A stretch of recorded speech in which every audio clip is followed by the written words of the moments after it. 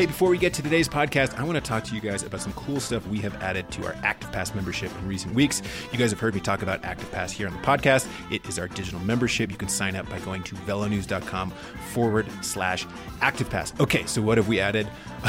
It's a long list of stuff. Let me get to it. First of all, we've added the entire video archive of Warren Miller ski films. That's right. I believe it's 50 films spanning the decades. You can stream them all to your computer if you join ActivePass. What else have we added? Access to cool members-only digital content across Yoga Journal, Climbing Magazine, Clean Eating, Backpacker, Ski, Triathlete, Women's Running, and more. That's right, just like velonews.com, where we have our members-only content, you can get access to that type of content on all these websites. You can get members-only yoga and meditation challenges from Yoga Journal, as well as meal plans and recipes from Clean Eating and Vegetarian Times. That's new.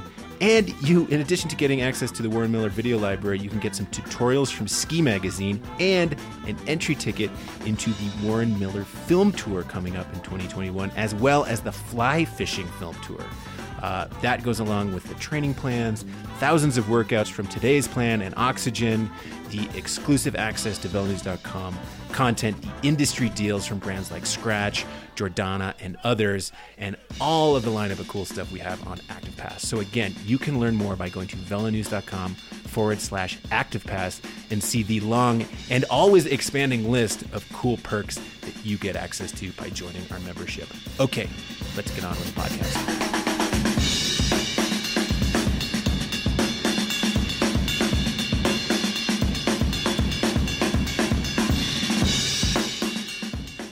Welcome back to the Velo News Podcast. Fred Dreyer coming to you on, it's a busy Tuesday. Very busy Tuesday here at the home offices. A lot going on in the bike racing universe. Les Samiens just finished up in Belgium. Thrilling race. Mathieu van der Poel looks like he was about to win the race. Attacks 3.5Ks to go, about to do it. And boom, snaps his handlebar off.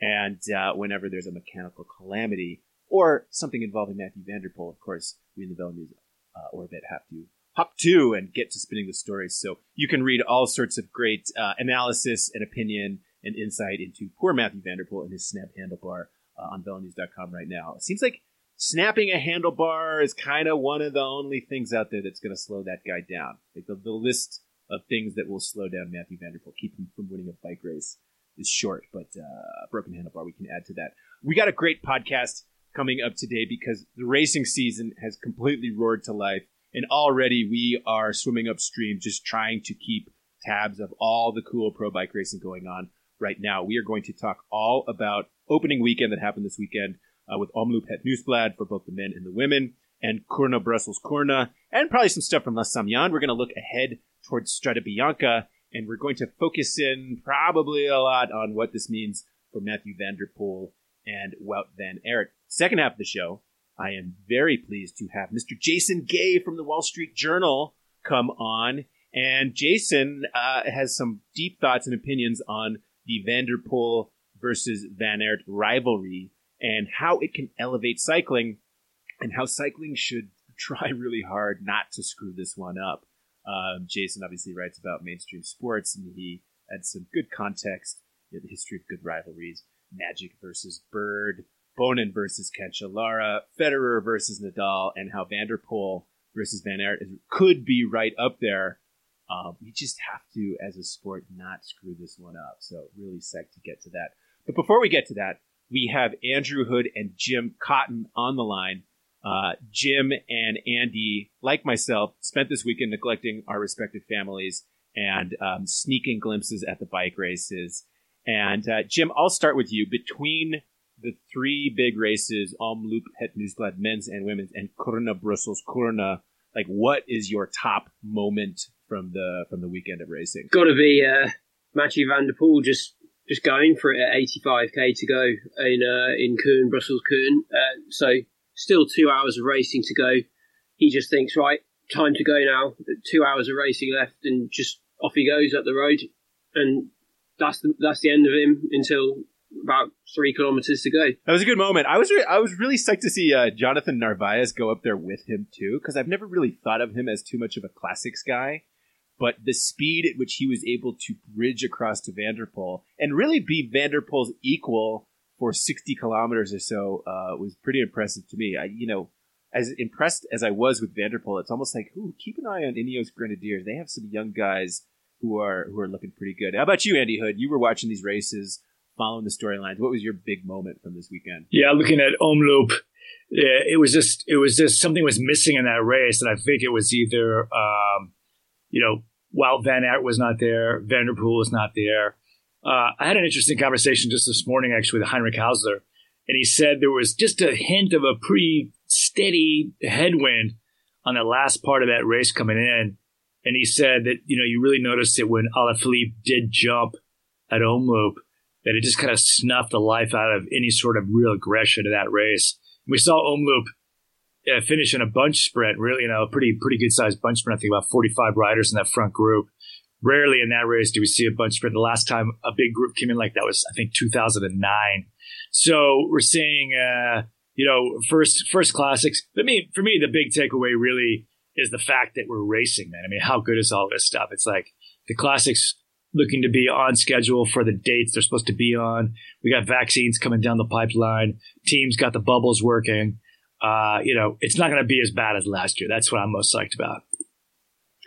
Just picking up from what you said there about Omloop, Hoodie, it also something that you kind of wrote about. It felt like in Omloop it was just a real slow burn where sort of everybody was waiting for somebody to do something, and there wasn't that one person to sort of spark it off, which perhaps could have been Wout van Aert or Mathieu van der Poel. But, it was only really Alaphilippe with just sort of a caution to the wind like attack that really sparked things off. The one thing I have been wondering, and whatever, it's a dumb hypothetical question, but it's something that I do in my spare time because I love to torture myself, is, okay, Alaphilippe's attack goes, I think it was like 30, 35 Ks to go. And there was a small group that got away on the Molenberg, which, if you've ever ridden over there, you go from this big wide road onto the tiny steep Molenberg. Groups always get away. Tacuna Quickstep knows it's coming. They throttle it. They get Alaphilippe in the front group with, I believe, Zdenek Stybar, and I believe De Ballerini was up there too. And then they go into the Barendrees, and the Barendrees is paved, but it's very steep. And that's where Alaphilippe went. And he went by himself, and he's out there for, 10, 12, 15 Ks by himself, and eventually gets brought back. And to me, that was the moment where if Mathieu van der Poel and Wout van Aert had been in that race, they would have gone with him on the Barendrees, because I don't see them missing the move on the Molenberg, just like they both have, great classics teams. They know that it bunches up into the Molenberg. They know that you have to be in good position there. And so I would see them also going, I don't see them sitting around and letting Alaphilippe attack by himself on the Barendrees. And if you have Alaphilippe and Van der Poel and Van Aert off the front with 30 Ks to go, what does that remind us of? That reminds us of Flanders last year. I could have very easily seen a repeat of Flanders last year, hopefully without Alaphilippe hitting the deck, with those three guys charging away. But like Andy said, hey, there's a headwind, but B, it's just there's that lack of firepower. And when you combine those things together, you get this dulled race that, frankly, is just easier for Tacuna Quickstep to control, because the other talking point I think that has to come out of that race is just, Tacuna Quickstep bossed that race around. They controlled the dynamics. They got that group away. They had the guys they wanted in that group.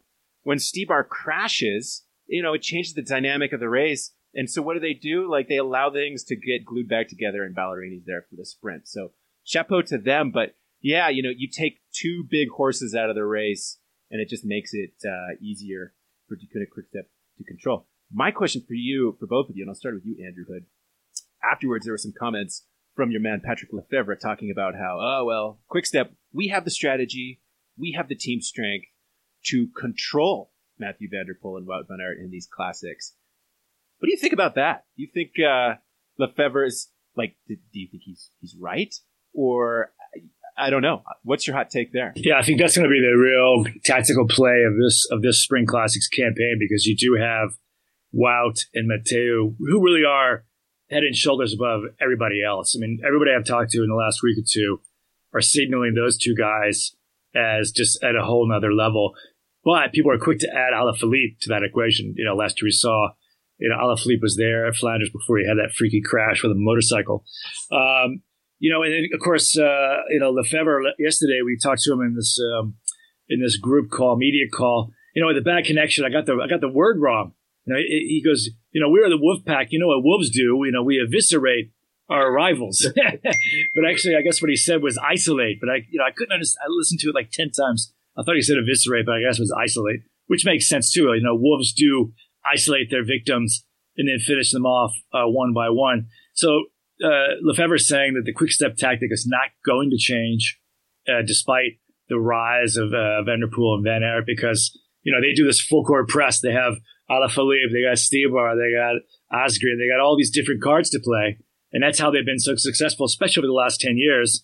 It's all not just around one rider. Like today, we saw Van der Poel's stem break or handlebars break, whatever it was. He's out of the frame, whereas Quick-Step has 2 or 3 other options waiting there in the wings in almost every scenario of every race. The thing I would say, because I know better than Patrick Lefevre, is that they've got the numbers, but I don't think Quick-Step actually has one rider that's as strong as Van der Poel. I mean, obviously there's Alaphilippe, but they're quite different kind of riders. I think if he wanted to, looking at him from the last week, Mathieu could just ride Alaphilippe off his wheel if he really wanted to. So, yeah, it's that adage of you only win if you've got the strongest rider, not necessarily the strongest team.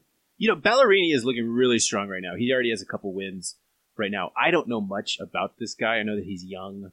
He is Italian. He is, seemed to be in the mold of the typical classics guy. Hoodie, what can you tell us a bit about Ballerini? I mean, do we think that he has the potential to star the Cobble Classics? I mean, I could see him do well at Gent-Wevelgem, but is he a bona fide Flanders or Roubaix guy? Yeah, I mean, he's really stepped up over the last couple of years. He's kind of part of this recruitment program that Quick-Step has. They're so effective at kind of tapping these young guys, and some play out and some don't. And Ballerini obviously is coming into the season just flying. And I was talking today, actually, Heinrich Hausler on Bayern Victorious, whatever it is. Bayern, 4th place, whatever you want to call them. But Heinrich was saying that he definitely can be a factor in any sort of group that comes in. He's not going to win, going head to head against some of these heavy hitters, but if it's a group of 10 or 15 coming in and there's the Kristoff is there and the Peterson is there, he could definitely be a factor to win in that kind of scenario. Another rider that's coming up that I'm really interested in watching this spring, Jumbo-Visma with David Decker, the son of ex-pro Eric Decker. He got 2 second places at UAE Tour.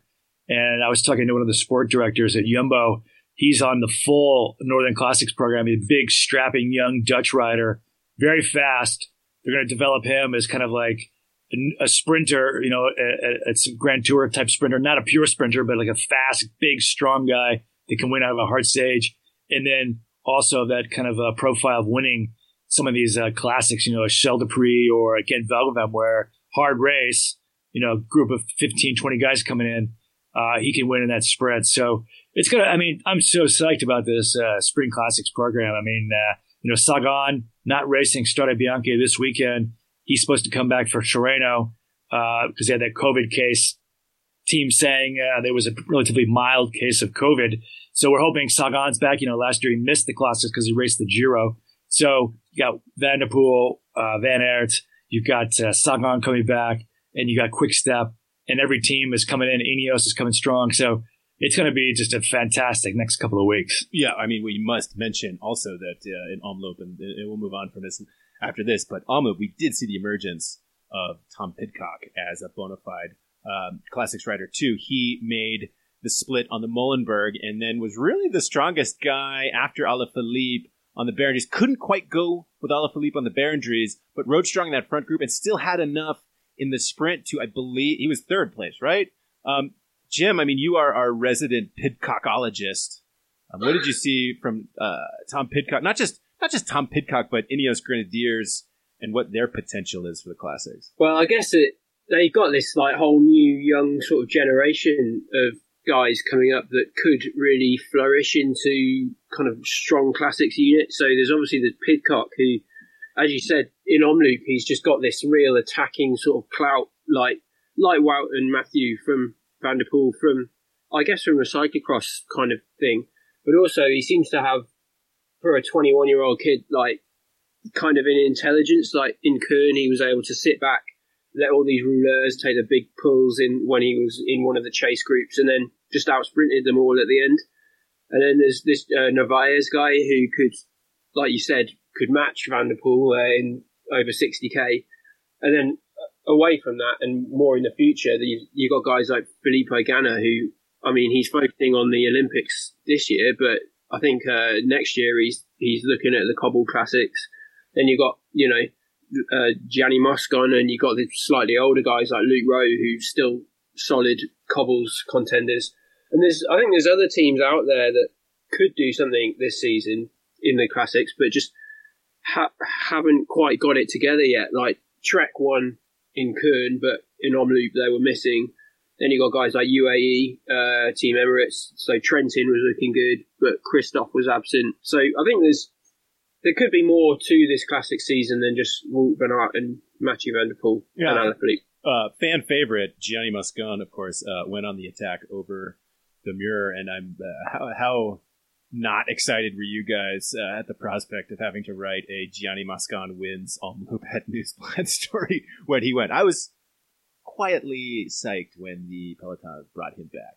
Yeah, I was writing the race report for that, and it was kind of going through my mind as he went off on the attack over the Muir. I was like, how am I going to angle this? But yeah, he only lasted a few K, so that's. Guys, I also sat down. I did not watch this live, but I went back and watched the replay over and over again of the women's Omloop Het Nieuwsblad. And the more times that I watched it, the more times I was delighted, but also, I wouldn't say troubled, but delighted to see the complete, utter dominance of the race by Team SD Works, of course, formerly Boels Dolmans. I actually felt like SD Works' domination of the women's race was more complete than Quick-Step's domination of the men's race because, and it's tough. Like, they picked up the action with the broadcast with about 40 Ks to go, and by that point, the big front group had already been established, and Lizzie Deignan was not there, and Annemiek van Vleuten was not there, which, what the heck happened? I mean, we need to figure out and find out what the hell happened beforehand so that they weren't there. Van Vleuten said she had bad positioning, which kept her out of the race. She's the strongest rider of the last 5 years. I don't know how that happens exactly, but SD Works had, I believe, 6 people in this front group, 5 or 6 riders in this front group of 35. And from there, they just bossed the Peloton, chasing down breaks. Van der Breggen chasing down breaks herself. At some point, they get Demi Vollering in a solo move, which takes the pressure off and forces Liv to try and chase. And, there was a moment where Demi Vollering goes on her initial attack, and Liv sent a rider up to her. And she almost got there. It was on the Barringries. And Van der Breggen herself goes and chases down the Liv rider. And is just like, I know that we have the numbers. I know I'm the strongest rider here. And I am going to personally shut down these moves. And it paid off because after the battle over the Muir, as they came into the Bosberg, Van der Breggen went and no one else could go with her. And so when I think about that victory, it's like, yeah, okay, Van der Breggen is very strong. And she obviously was probably the strongest rider in the race. But the way that team, I mean, it was like they kind of toyed with the other teams. It was like a cat playing with a toy or something like that. It was, I don't know, Jim. I mean, I know you watched it too. To me, it was thorough domination. Yeah, they just swarmed it. Really, it's like they've got the sort of the all-star team, that they've got the strongest like individual. Probably they've got the strongest domestique. Like Amy Peters just seems like Tim de Klerk crossed with someone else who's good being a domestique in the men's field, and they've just got the complete package all through. And they seem to, because most of them have been together so long as well, they just know what each other are doing. It's like Quick-Step twice with Van der Poel on top, really. And I don't really know what other teams are going to do in response in the coming races. I do think at Omloop, Trek just had a bad day. I think I read Lizzie Deignan, she just said she just didn't have the legs. And Ellen van Dijk, she was kind of missing as well. And Liv Racing, they're looking like they could challenge, but it is going to be everybody against SD Works this season by the look. Just looking at Le Samyn and Omloop. Yeah, and as psyched as I was to see her win, it did kind of bum me out because I do remember, 2016, 2017, women's racing was thrilling and great action, but Boels Dolmans was winning everything and controlling the races thoroughly. And one of the big storylines in women's racing since that point has been the emergence of these other squads, and not just having star riders on them, but having the team depth and the team strength to be able to dictate the race. And like last year, it's like Trek got to the same level as Boels Dolmans and was able to dictate these races. And they added some sprinters this year, and it was like, oh man, I cannot wait to see this well-rounded Trek squad take on Boels Dolmans. I can't wait to see, Bike Exchange having, elevated these other riders and sort of this more well-rounded approach taking on them, and Movistar with Annemiek van Vleuten coming into the 4-2.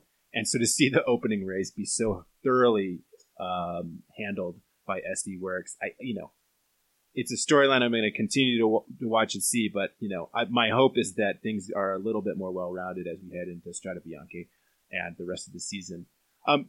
Kuurne, Brussels Kuurne, the big storyline there, is Van der Poel and his big breakaway. Hoodie, why do you think he did that? 80K's out, kind of it's a long bomb. It's the chances of winning from that level aren't great. Was this a training move, an effort in the legs move? Like, what's your read on Van der Poel going from that far out? Yeah, it's an interesting question. Anybody else, it's a suicide move, right? I mean, those guys that were up the road already, was one of those kinds of breakaways that were there just to get the TV time. But then here comes Van der Poel, 80, 85Ks out. Those are like just epic moves that only the giants of the peloton can realistically even do and hold off. Part of it was, I think, maybe Van der Poel was just bored, right? I mean, he's been racing cyclocross for the last 2 or 3 months, and he's probably not used to sitting in the bunch and just whipping around the Belgian countryside. So part of it was like, I got the legs, I'm going to go. And, when you heard his comments after the race, he was hoping Van Avermaet or somebody was going to come across and join him and, really take the race to the line. And he said he would kind of admit he was in a quandary there, when obviously the chase was coming. They kind of dangled out there for quite a bit longer than expected. But, he was like, do I sit up? Do I wait for the group to come up to me? Do I go? Do I tack the group?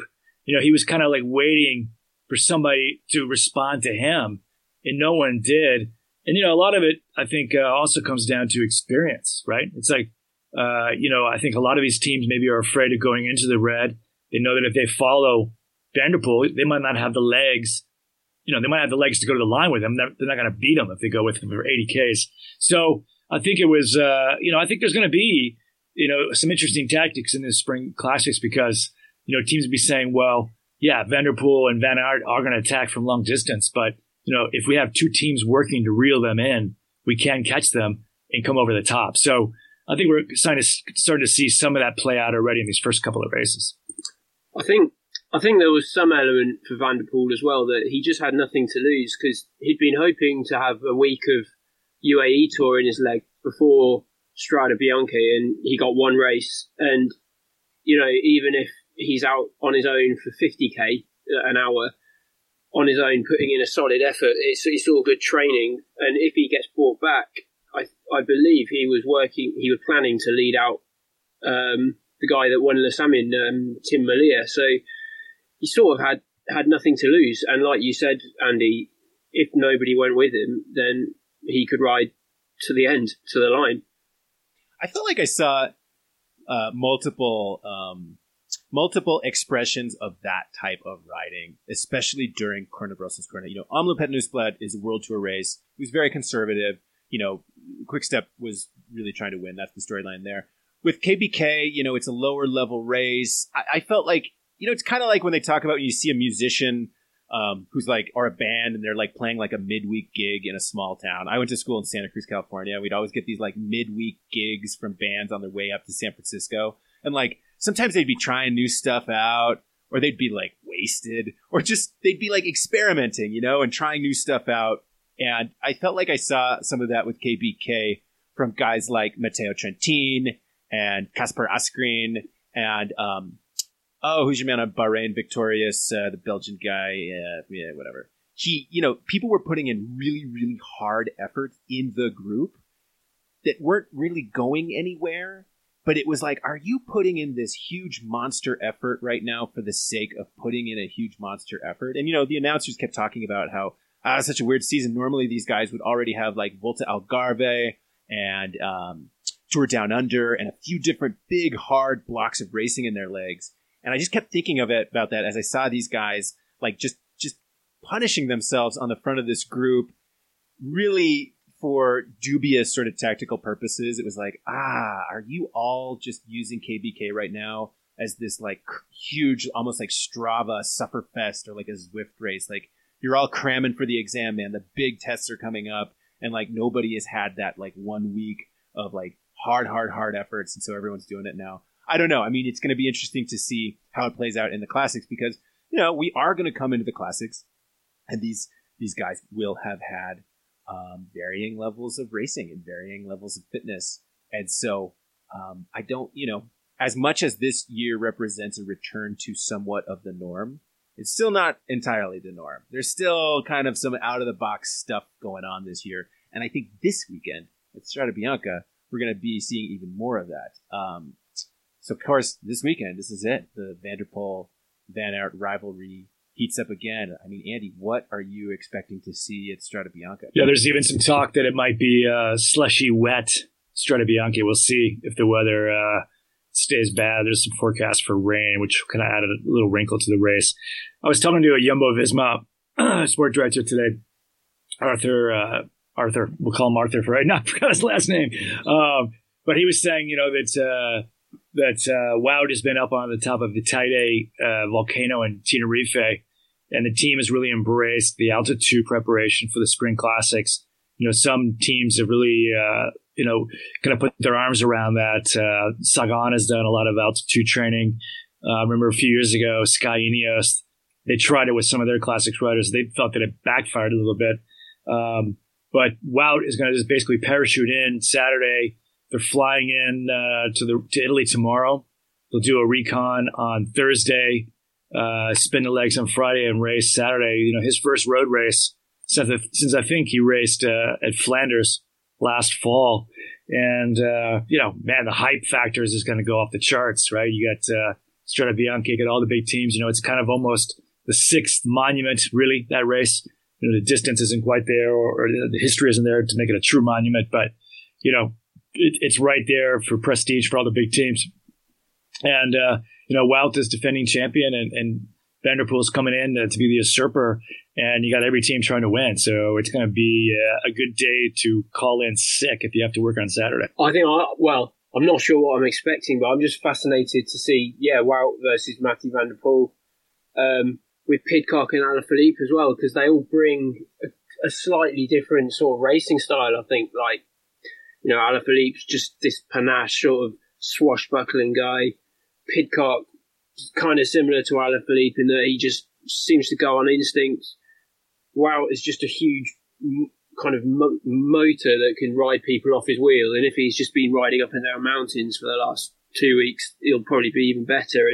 And Matthew's just looked completely irresistible in the last kind of 10 days. When I was watching the Brussels-Kuurne coverage on Eurosport, it was Adam Blythe commentating, and he used to ride a lot of classics not that long ago, and he was just like, I just can't believe what I'm seeing. Like, this guy's confidence is just huge. Like, he must just have complete self-belief. And just seeing how these four interact with each other, and hopefully they're all up at the pointy end of the race, it will just be an amazing spectacle. So, I hope it lives up to the hype. Yeah, I'm expecting to see almost like the field versus Matthew and Wout.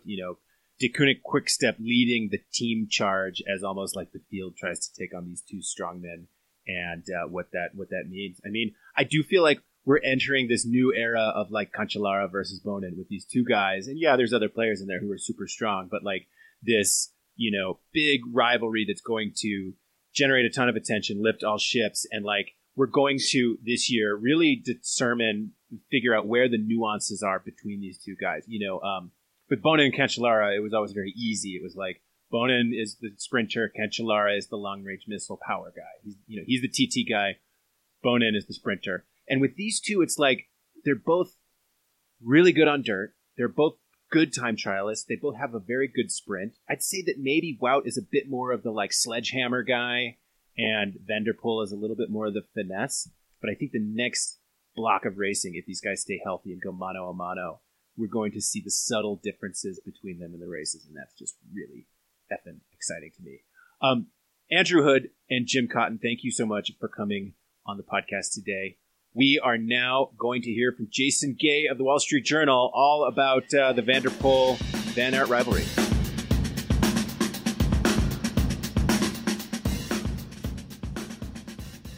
The Mathieu van der Poel versus Wout van Aert rivalry. The best rivalry, not just in cycling, but the best rivalry in all of sports.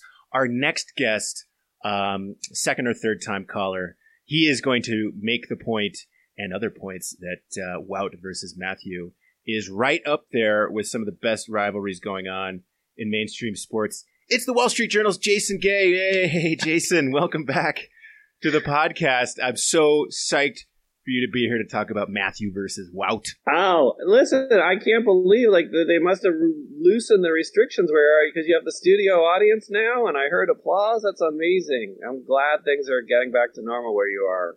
Well, I'm sure you saw the news that, Outside Magazine, the purchase and the acquisition. Oh, yeah. With that, we brought over this huge listeners should take note. I'm in a huge studio. There's cameras everywhere. Bob Barker was introing me. No, this is still the home office. I have it. There's dirty laundry in the corner and skis in the other corner, and this is very lo-fi recording today.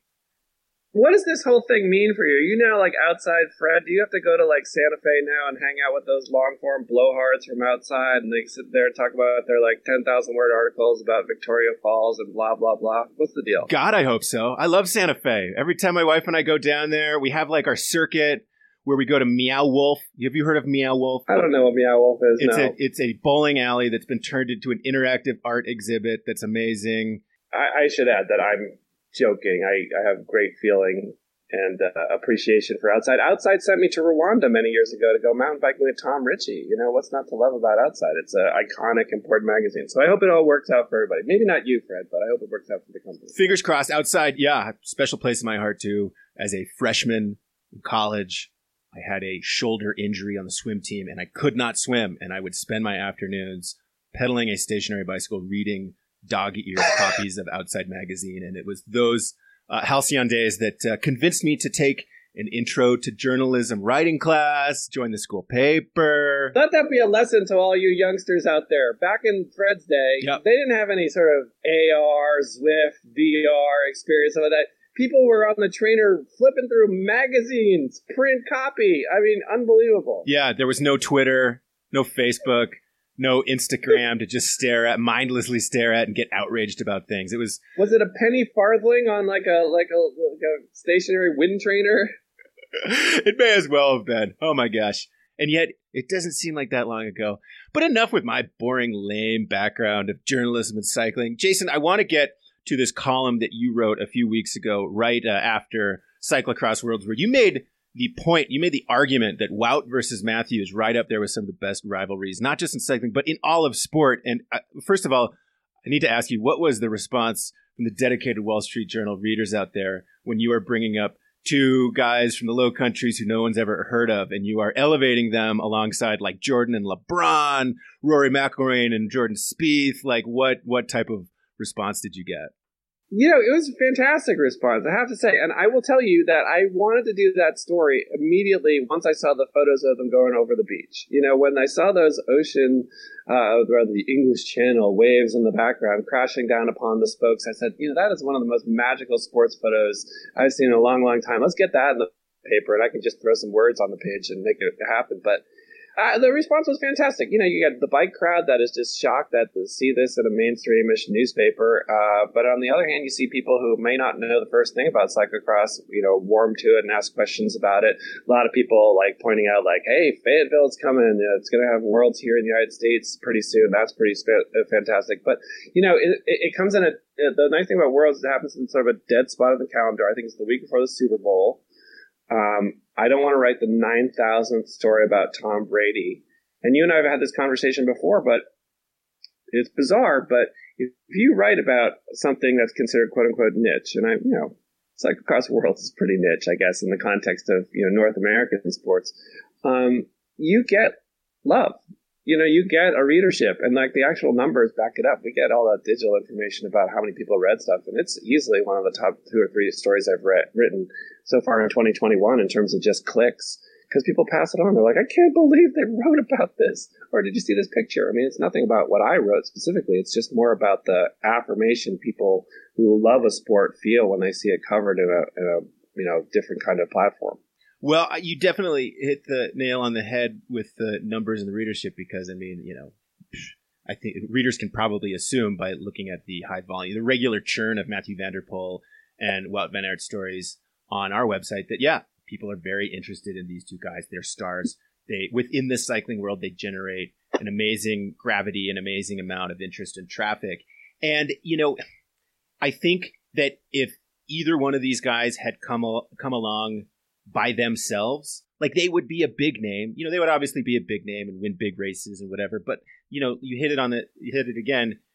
It's because they're the same age, because they've been battling with each other since they were literally children. I mean, there are these great photos on the internet of like baby-faced Wout, frowny baby-faced Wout, and, you know, smiley baby-faced Mathieu after some junior worlds. That gives it this extra clout. And I'm with you, man. I like, after, you know, covering this sport full time since 2004, like, boy, the power that a good rivalry can have in lifting up the sport. We saw that with Bonin and Cancellara, and we haven't always seen that at the Tour de France level. And so I'm really excited about these guys, especially the fact they're focusing on the classics, like being the rising tide that lifts all ships. You know, and that's what this is all about. It's an opportunity. And I want to get into like whether or not cycling will make the most of it, because what they're getting right now is something magical. It is the 1 + 1 = 3 thing. Whereas you're absolutely right. Cycling, you know, has had individual stars in the past, dominant stars. Very recently, we saw Peter Sagan come in and just be an incredible talent, an all-arounder, a very charismatic rider, but he didn't have that kind of like, you know, mano-to-mano kind of relationship with one other rival.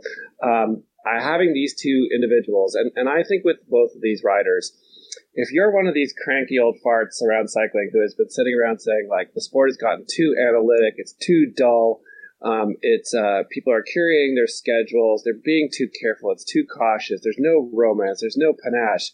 This is for you. This rivalry, these two individuals, these are guys who are riding, racing, competing, basically 11 and a half months out of the year. They will get up and ride in any weather, on any surface. They have talent that just transcends not just the discipline, but the sport. I mean, they are able to do it all. And the fact that they are quite evenly matched is this magical thing that sports very rarely get the opportunity to use. And you saw it in basketball a generation ago with like something like Magic and Bird. Okay, now I did. I compared this to Magic and Bird, or I'll compare more recently to LeBron and Curry. Or in tennis, you have had, you know, Chrissy and Martina, or more recently Nadal and Federer, and where you have sort of this incredibly charismatic pair of athletes who trade wins, but also become an argument. And a fun kind of argument, right? Because it's not just like, oh, well, this person has dominated the sport. How, that's kind of interesting. It's, I like this person, and I like, you know, I'm a fan of this rider. I like this rider, and here's why I think this one is superior. And it becomes kind of this thing which I think can lift a sport beyond the sort of base, you know, the traditional fan base into something bigger, because people are going to be compelled to check it out. What's all this fuss about? Why is somebody saying this guy is the best and the other one is not the best? You know, like all that kind of stuff, I think is really, really special. And I'm hopeful, but I have some skepticism that cycling has the tools to try to get the most out of this. You know, I mean, I think both of us know enough about the sort of broad arrangement of the sport to be concerned that you don't want this to sort of go through your fingers and lose, like, you know, if we're lucky, we get 3, 4, 5, 6 years of this being a spectacular mano-a-mano rivalry. I hope that cycling has its act together enough to really make it,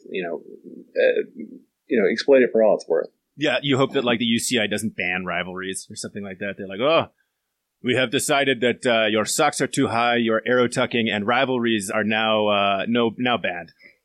Well, yeah, yes, that I am concerned about, and not just an outright ban on rivalries. But I'm also just concerned about the general like inertia that exists around the sport, where like we did it this way last year, so let's do it this way this year. We did it 10 years ago this way, so let's do it the same again. And like, you know, not sort of singling out like specific things, individuals, and making them bigger. I could tell you, like, you know, for example, with basketball, you know, when David Stern became the commissioner of the NBA, he very nakedly, you know, embraced the sort of celebrification of the sport, the idea that one individual could be extracted above the team and sort of put on the marquee as like Magic, Bird, watch tonight. And like, yes, you're going to have a chorus of people being like, it's the Lakers and the Celtics. It's not these two guys going at it. But if you want to captivate that, you know, fan, that casual person who isn't necessarily watching and hanging on every word of the sport, that's a way to bring them in. And I think that other sports have borrowed that. You see it in football now, where we have like, you know, Brady versus Breeze, or before that it was Brady versus Manning. I mean, football is even more absurd because quarterbacks aren't really playing against quarterbacks. It's not really a real rivalry in the athletic sense, but it is an incredible marketing tool. And I just feel like, you know, cycling institutionally has a habit of stepping on its own rakes and not really like, you know, seizing the moment and turning it into something that it should be. And that will involve really sort of being aggressive in terms of introducing these riders to the public, making sure that the media has every opportunity to cover them, and just, you know, increasing, you know, visibility and accessibility to these people, because they're special. They really are. And you know, I mentioned the sort of old fogey aspect of the way that they ride, the fact that they're like, you know, they just get out there and get it, clip it and rip it. That's also a really fun thing for the casual fan, too. You know, it's a lot harder to explain, like, Team Sky's, you know, wandering into the mountains than it is to just, like, this is a rider who's just aggressive at any moment. You know, that's a really fun thing to introduce to a casual fan. So, this is a real moment for the sport. And there are reasons to be skeptical, but I am choosing to be cautiously hopeful. A couple things. Yeah, look, 100% hit the nail on the head. The fact that these guys grip it and rip it and are so strong and so talented that they have the ability to win almost any type of race is really what elevates it. You know, think back to the early days of Peter Sagan and how big of a unicorn he was, because he could win bunch sprints, he could win from breakaways, he could even win stage races. He won the Tour of California. So that was sort of the first thing that elevated him. People like, wow, this guy is so special. And I give a ton of credit to Peter Sagan himself for then being the like wheelie, long hair, joy of cycling, telling jokes type of guy who drove his personality down our throats, for lack of a better word, for a few years. But really it was like, cycling didn't do that. Okay, the brands kind of helped out, but like the Tour de France didn't really do that. You know, UCI definitely didn't do that. It was like sort of this force of nature of Peter Sagan to elevate himself to that next level. And when I look at Wout versus Matthew, like, they already have the cycling part in place where it's like, they're so versatile. Both of them are little mini Peter Sagans in terms of versatility. You know, Wout van Aert can win time trials. He can win hilly classics. He can win bunch sprints. Mathieu van der Poel, he wins these classics. He wins stage races. He can win mountain bike World Cups, which is insane. I mean, when you think about how good Nino Schurter was on the mountain bike World Cup, and this guy like steps up to the plate and beats him. So they have this versatility part covered. I think now we're at the point where it's like, we need to start drilling down into some personality with them. Okay, I hear you. And, you know, Sagan, interestingly, like, he's not somebody who, like, came out with some sort of, like, media management approach. I mean, I think as he got more famous, there are people around him who, you know, they put together business, and obviously he was one of the highest earning riders on the tour, and is one of the highest earning riders on the tour. But he just had this kind of natural, like, surfer charisma, I think. I think that the California aspect of it, you mentioned the Tour of California, I think that was sort of an integral part of the Sagan story, was the fact that he was in America for a week every year, being cool, being California cool. He loved what this place was about, and, still trains there, still has a lot of friends there. The other part of his narrative, which I think is interesting, is that he was second place for a really long time, right? Remember we were talking about whether or not he'd get over the hump, and then he did, and then he just, it was kind of downhill from there. I agree with you that, there's a moment here for, Wout and for MVTP to get to a place where they are, their personalities shine. But I think that the beautiful thing about a rivalry is that it takes on a personality unto itself, and the best ones have degrees of contrast. And I think one thing that'll be interesting to see is if you have this, there's that phrase in boxing called styles make fights. That, like, a great boxing match is when two people have different philosophies and approaches to fighting, and you see the merits of the limitations of both. The same applies to tennis. Rafa and Roger get lumped together, but they are wildly different tennis players. Federer is a much more balletic type of tennis player. He sort of is almost kind of like an artist. Nadal is this physical tornado who just will wear you down. And cycling, obviously, because you have sort of a fixed thing that you're riding upon, it's a little different to sort of see how they're what the stylistic differences are between the two of them, but. Now, there's obviously a size difference between these two riders. There are hints of, I don't want to say bad feelings or anything like that, but they're competitive with each other. They're not they're deeply respectful of each other, but I think they both want to beat each other, and that's a really good thing, and that's something to grab at. And then it becomes a question of how much they want it. And one of the things that's challenging, and this is similar to what exists with what we talked about with the structure of pro cycling organizationally, is that they're also in teams, right? And so Wout's on Jumbo-Visma, which a whole bunch of really, really talented riders who are also eager for their turn in the spotlight and deserve it. And how does Jumbo sort of manage that? Can they put one guy ahead of the rest? I would argue you should.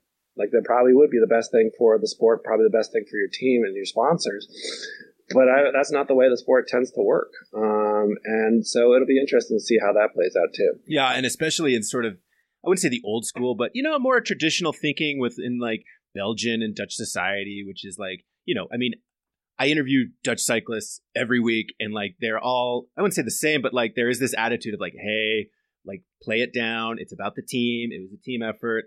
Nothing flashy, nothing glitzy. This is about doing hard work and playing the game, and, sort of, almost like a traditional old baseball player type attitude of hey, just lace up my shoes, put my pants on one leg at a time like everyone else. Yeah, right. And listen, that's not, these two are never going to turn into Conor McGregor. And I guess we should be grateful for that. But they have a wildly eccentric style of riding. You look at, Van der Poel the other day going out and taking a flyer from he was 83K out. Not the kind of classic 21st century highly analytic cycling move, but incredibly fun to watch, and completely animated an early season race, and made it much more fun. The way that he won Amstel a couple of years ago, which was just one of the most cuckoo victories anyone's ever seen, where they came from behind and just ripped through it. The charisma can come from the approach to riding, the way that they win, the way that they do it, the way that they lose. I think that's an important part of cycling too, right? It's you can lose beautifully too, and the old heads love that as well. So there will be degrees of media training. There will be aspects of it where they try to commercialize them, but there's going to be limitations to that. I don't think all of a sudden they're going to turn into incredibly colorful interviews and quotes.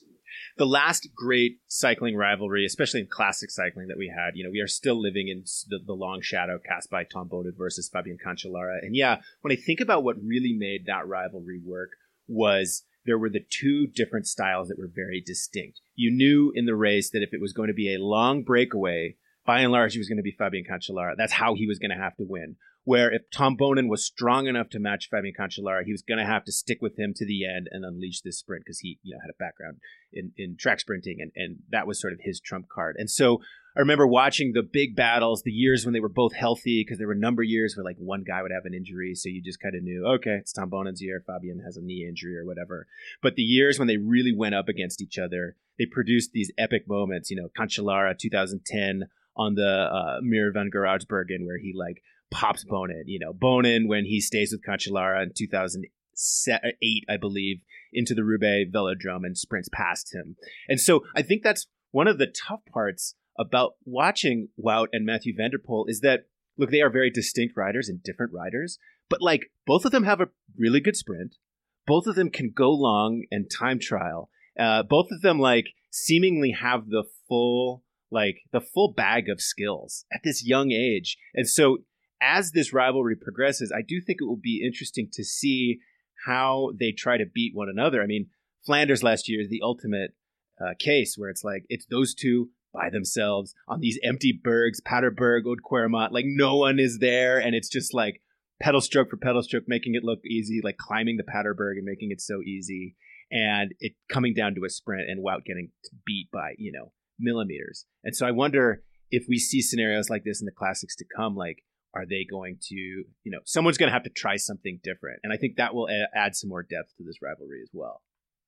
Absolutely. And, I want to be very respectful to Fabian and to Bonin, who are generational talents, but there's even more here with this new rivalry. We consider the versatility these two have, and coming off of a cyclocross season where it was just Ali Fraser week to week, boom, boom, boom, and now they're heading into classics. There has not been a comparable to this. In women's cycling, you see it a good deal. I mean, a rider like Marianne Vos was multidisciplinary and spectacular for a very, very long time. But in men's cycling, this is unique, and especially when you consider that they will be also people to watch in Grand Tour season, to be able to win single stages and sprints and so on. And they pop off the screen. If you watched Van der Poel, he won a sprint before they got quarantined out of the UAE event. Stage one. It looked like Rob Gronkowski coming out of the pack. It really was kind of amazing to watch. I mean, it's like one of these things is not like the others. And to just watch him like skate away, early season race, of course, but he's super fit and ready to go. I just think that there's just enormous opportunity for both of these athletes. And I want to also say that, I think that you'll see the sport appreciate, hopefully, what they're getting out of athletes with variable talent, or with a diverse set of talent. I feel like they're sort of perfectly situated to where cycling is now, which is after this year that we've had, where basically there was no competition except at the elite world tour level. Everyone kind of had to go off to themselves, and they learned something about themselves as cyclists. They were I'm into off-road riding now. I want to do more gravel. I want to spend more time on the road. I can put in the mileage. I did this.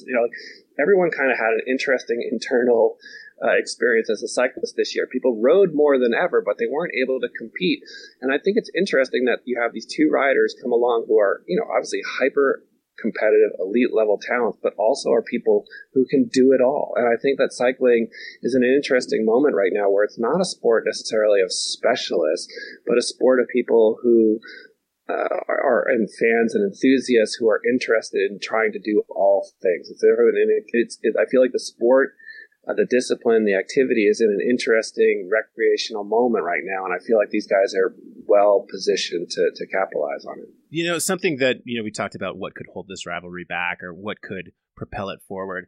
Something I always think about with cycling, which other sports don't necessarily have, which is that one of the key components of cycling is held back from the viewer and from the reader and from the fan, which is the actual power numbers and biological numbers that these people are generating and putting out. And we've had a lot of discussions in the cycling world about imagine the increasing depth of fandom that releasing those numbers could have. I mean, yeah, there's the watching the sport and the strategy and the whatever, but being able to see live data about what the wattages these guys are putting out, I think would be so cool. I mean, the teams don't want to, and the riders obviously don't want to release that information because that is it. That's the blueprint to them as a rider, and you can extrapolate out for that and say, oh, well, here's how to beat Wout van Aert. You have to hold 490 watts for 2 hours on end, and then go practice that, and then he'll get dropped. And so like that's sort of the secret sauce that they're all kind of hiding away. But I wonder about stuff like data and analytics and statistics, if,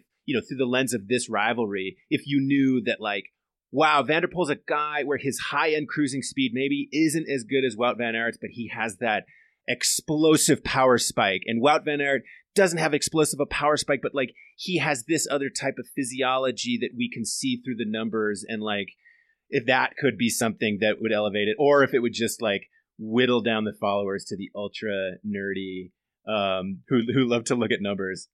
Well, that's a good question. I think that actually, interestingly, like the explosion in virtual cycling and even like, Peloton and things like that, I think people are getting a little bit more attuned to like kilojoules and power outputs and things like that. I think that like that, those numbers mean more than they did half decade ago, for sure, even 11 months ago.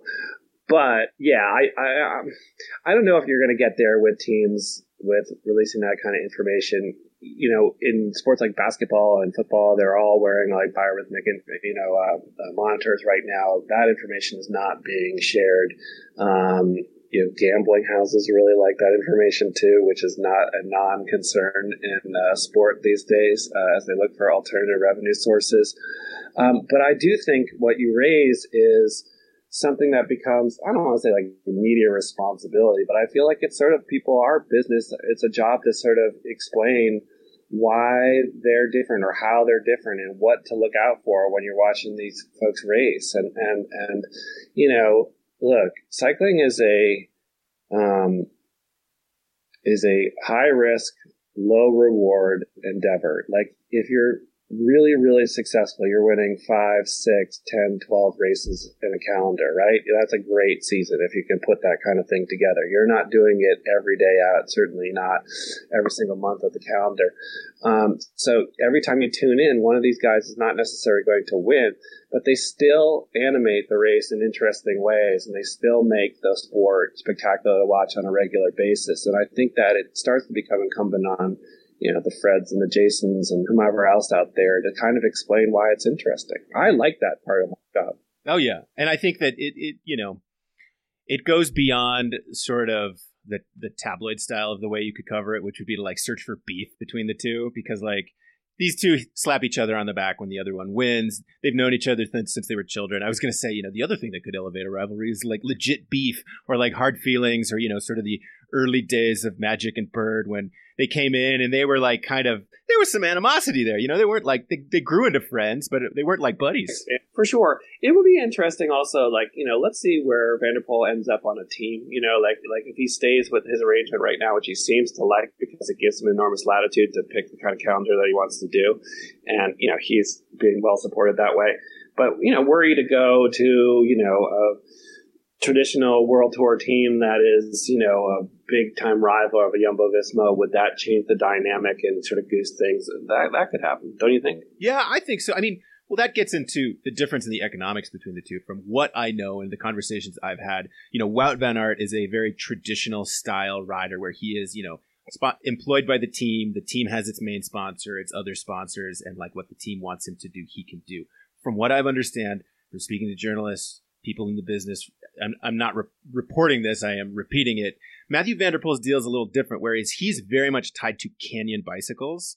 And, the team was built around him, like was formed for him. And Canyon is sort of his personal sponsor. And so where he goes, what he wants to do, Canyon will support him in that, whether it's, hey, go be on this Pro Continental Tour team that we started, or go race mountain bikes, or go cyclocross. So I also wonder if, which, by the way, is not terribly different than what Sagan has. Yeah, totally. It's perfect. It's a very one-to-one of what Sagan has. And so it's like, I wonder if maybe Wout van Aert sees something like that, or maybe he likes the more traditional structure, but says like, I have ambitions or goals I'd like to do.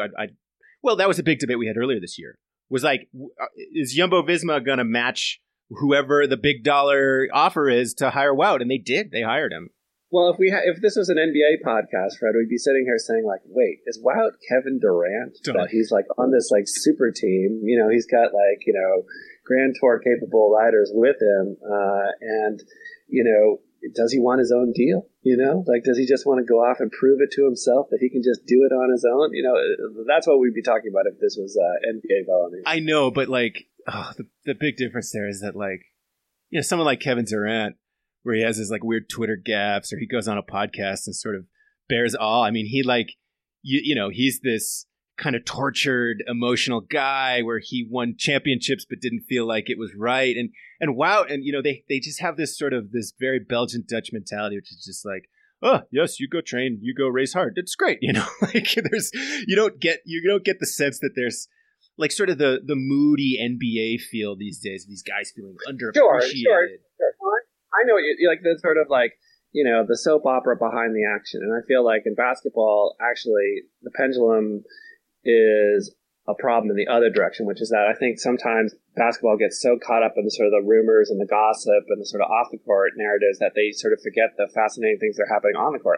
What ultimately gets me excited about NBA basketball is seeing Kevin Durant play. I don't care so much about his tweets or what James Harden did at night. I care about seeing James Harden have like a historic night last night against San Antonio. Like those, like the actual like on court magic is the thing. I feel like that has to be the compass. And same for cycling. It's like, yes, like all the kinds of like little feuds and controversies and things like that help goose it. And if sports are smart, they know how to manipulate it a little bit to like make controversies all the time. Like I always think with NFL football, for example, that, they know that they have these issues with officiating and controversies about, instant replay and stuff, but they also are like a little low level agitation at all times is good for the goose. Like it's good to keep people talking about it.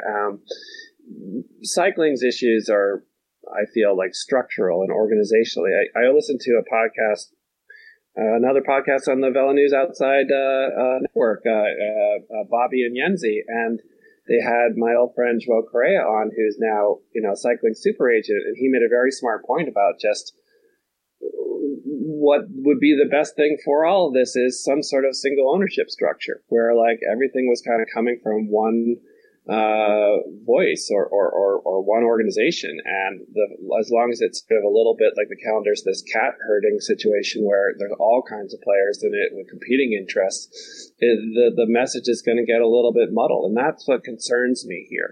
Like I felt this in tennis at a certain point, that we were going to get to this place where tennis did not capitalize enough on the Federers and the Nadals and Serenas and Djokovics.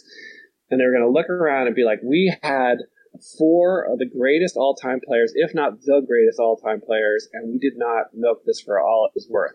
Now, I kind of changed my tune on this now because you do see this next generation of players who are coming into the sport and how are continuing to elevate, and they're very reverential of the older guys. But, like, I feel like cycling, the risk is to, like, just kind of like similar to a dynamic bike race. Watch the race go up the road and not get in the move, and then miss it. And that's what is really important to have happen here, that you have this will be a rivalry, I think, that we will be talking about 30 years from now. And if we don't take it for all it's worth and let these guys, elevate the sport as much as they can, it's going to be looked back with regret.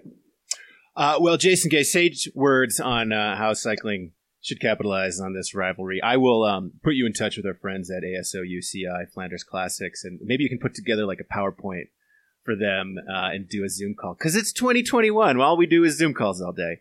My idea is let them ride one classic on a tandem. Okay, why not? Would you take them on a tandem versus the field? Even money.